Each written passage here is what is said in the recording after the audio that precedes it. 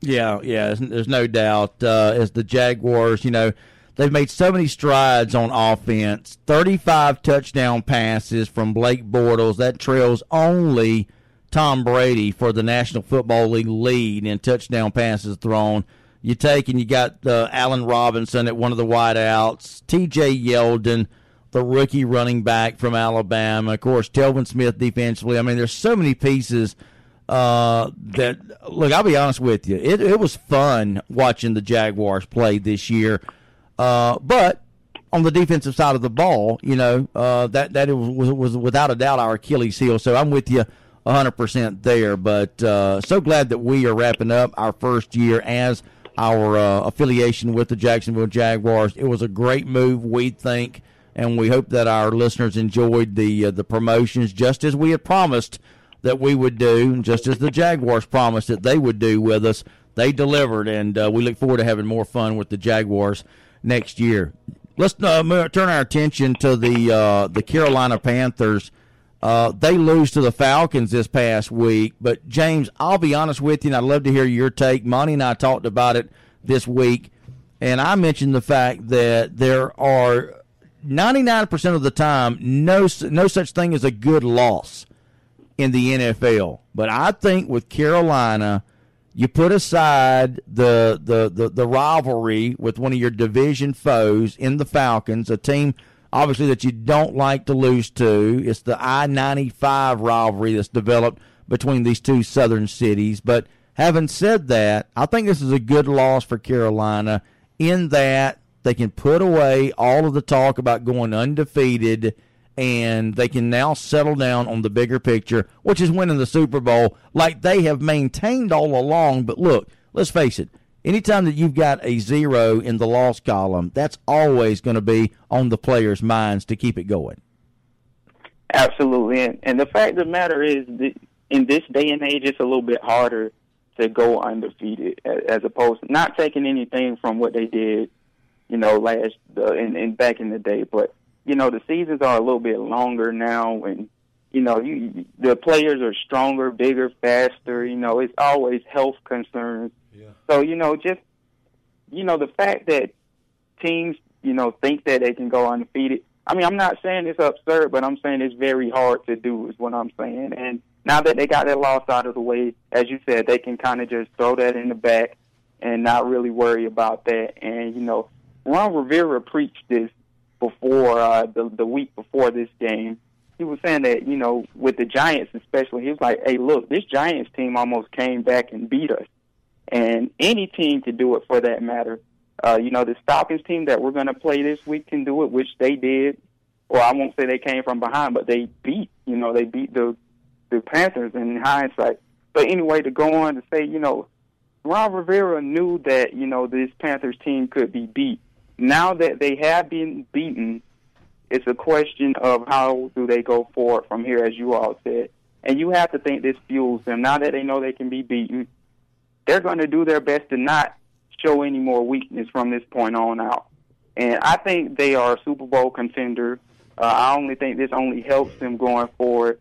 Cam Newton seemed really ticked off about the loss, especially to the Falcons. It's only going to fuel him. Greg Olsen, he didn't take it lightly either. Ron Rivera didn't take it lightly. And from here on, the league needs to watch out, especially due to this loss, if you ask me. Yeah, and, speaking of the Falcons, look, let's give the Falcons credit. Man, they stepped up. And it's been a crazy season for the Falcons. We remember the great start the Falcons got off to. And then, of course, they hit a tailspin. We come right back with back-to-back victories over Jacksonville and then, of course, over Carolina. So it's kind of tough, to paint a true picture of this team, especially when you're looking at the Falcons. If they win Sunday, they're finishing 9-7. And let's just say if you took a sneak peek at their record, 9-7, yeah, that sounds pretty good. I'll take that. But if you found out how, the sum of those parts and how we got there, obviously it's kind of a strange 9-7 the way we got there. Yeah, absolutely a strange 9-7.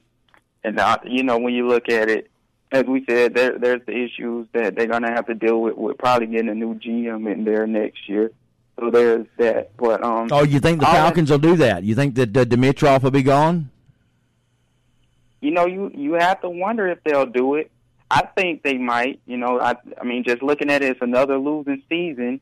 They thought Mike Smith might be the issue. They fired him. Now that they know that Mike Smith isn't the issue, maybe, you know, they'll move on from Dimitroff. We'll have to see. But all in all, that game with the Carolina Panthers did show some good showed some good things out of the Falcons in general. Matt Ryan showed his potential. He, you know, plays good, doesn't throw interceptions.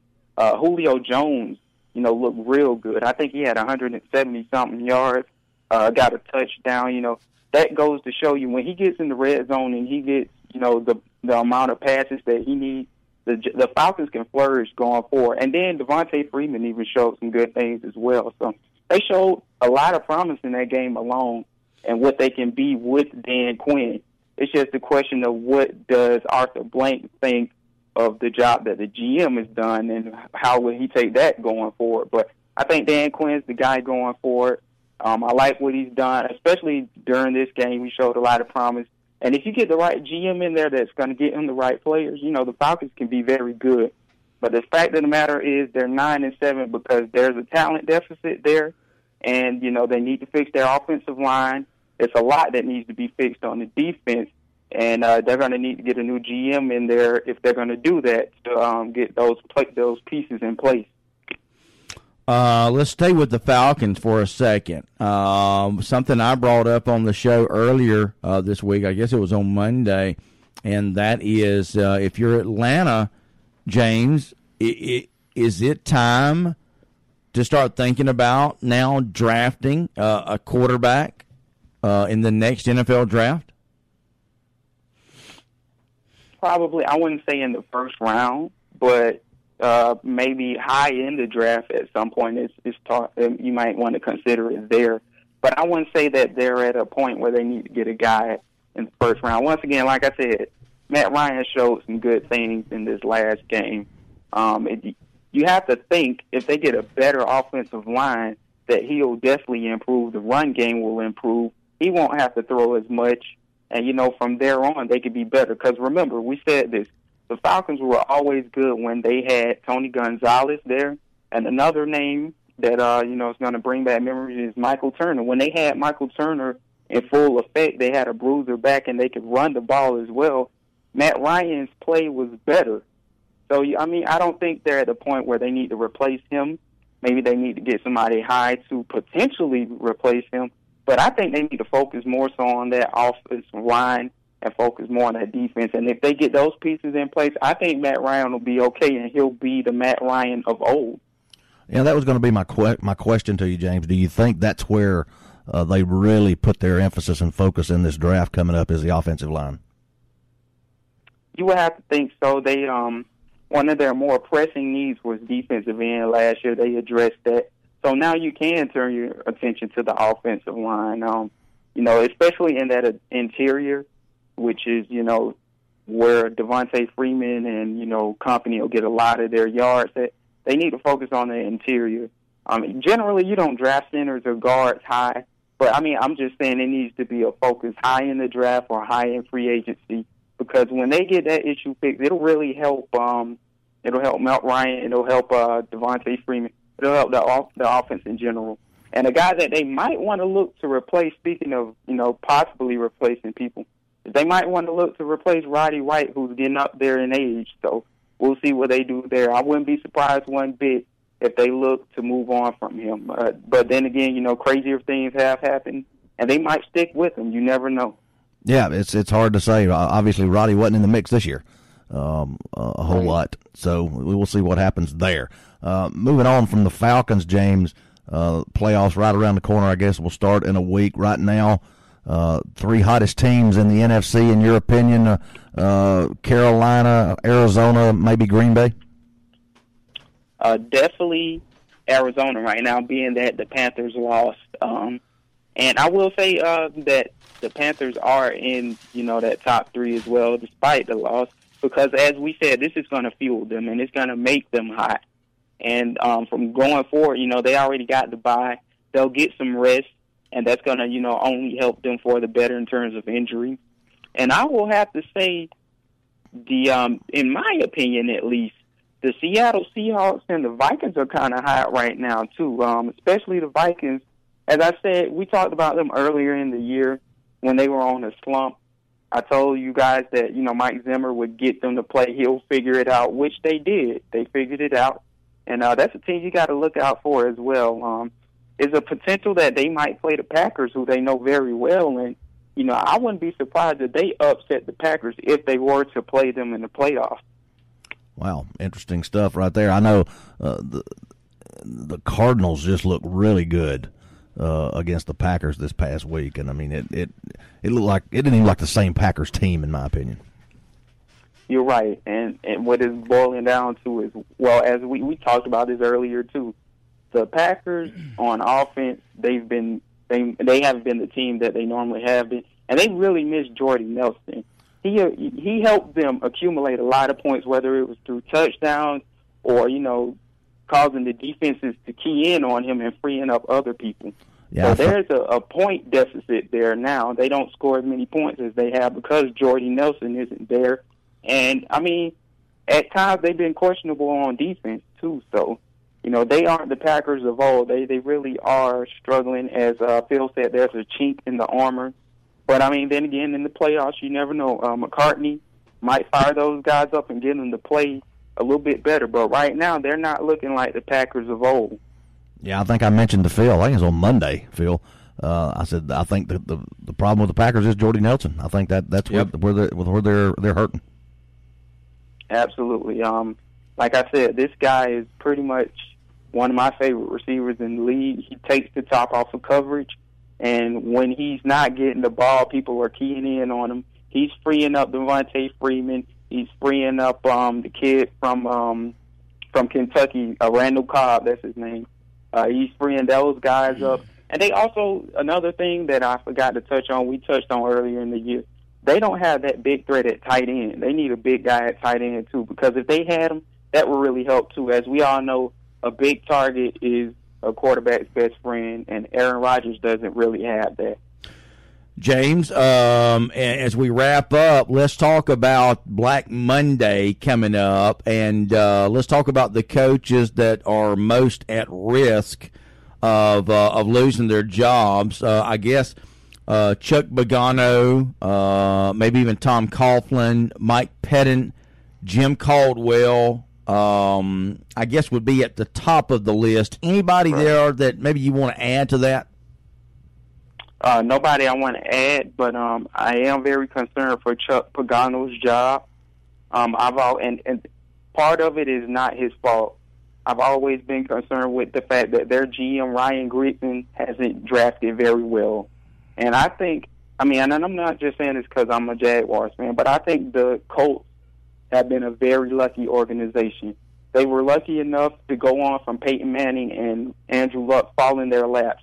Because without Andrew Luck, and we've seen it this year, without Andrew Luck, they aren't very good. They're old. And I'm not saying that to be offensive, but I'm just saying they're an older team. No, right. Yeah, they're an older team. They got to get younger. Ryan Grigson hasn't done a good job of getting them younger at certain positions. They got a couple hits here and there, like T.Y. Hilton. But other than that, their core offensive players are older. We're talking about Andre Johnson, Frank Gore, and they could be looking for a head coach next year, I would think. And there's been whispers of maybe them getting like a guy like Hugh Jackson or, somebody that's real good with quarterbacks that will really turn them around. But their offense, or should I say their defense as well, is very mediocre. Right. And this year they proved to be worse than mediocre this year. But in the past, with Pagano, he's a defensive-minded coach. You would think that the defense would have been a little bit better, but they've been mediocre on that side of the ball too. Well, and if you're a Jaguars fan or a Texans fan, you have to look over there at Indianapolis and say, hey, they losing a grip on this conference, and obviously they have this year. Yeah. So if you're in the AFC South, you're looking up there like, hey man, they got some controversy up there. We need to take advantage of this in 2016. So I'd be concerned if I was Pagano. Well, I'll tell you this. Who in the world is going to quarterback the Colts. I mean, you're talking about Andrew Luck has been out, Hasselbeck is hurt, and now Charlie Whitehurst, who was the third stringer, is gone. So I understand that they went out and they signed Josh Freeman, who hadn't played in the NFL in 2 years. Right. They also signed, I believe, Ryan Lindley. Mm-hmm. And then I think they're looking at Stephen Morse. Right, former Jaguar. Yep. That's he used to be with the Jacksonville Jaguars. The Jaguars let him go this year, and I think the Eagles picked him up, or the Eagles might have picked him up off our practice squad. That's right. And it didn't work out from there, I guess, and they went on and picked him up. The Colts did, and that's one of the guys that I've been seeing on, at least on social media, that they say they feel like he might start. So that'll be interesting to watch. You know, the Colts are pretty much out of it. A lot of things has to happen for them to win. So, you know, it's really nothing for them to play for, but it still would be interesting to see, you know, what they have in that position, in the backup quarterback position behind Andrew Luck, because you never know what will happen down the road. Sometimes you have to have a good backup quarterback to back up Andrew Luck, because as we've seen, that offensive line is questionable too as well. And, you know, you need to establish something at that position behind him. All right, that's James Johnson from ProFootballSpot.com. James, we look forward to talking to you starting next week for our 3-day segment with you, Wednesday, Thursday, and Friday. Yes, sir, I'm looking forward to it. Appreciate the opportunity. And once again, I love the program. I love what you guys are doing. And I also appreciate the listeners for listening in. Well said, James. We couldn't have said it any better ourselves, brother. Listen, hope you have a happy new year, and we'll talk to you next year, James. All right. Happy New Year to you all, too, as well as the listeners. Y'all have a good one. Bye-bye, James. That's James Johnson from ProFootballSpot.com joining us this morning here on The Morning Drive.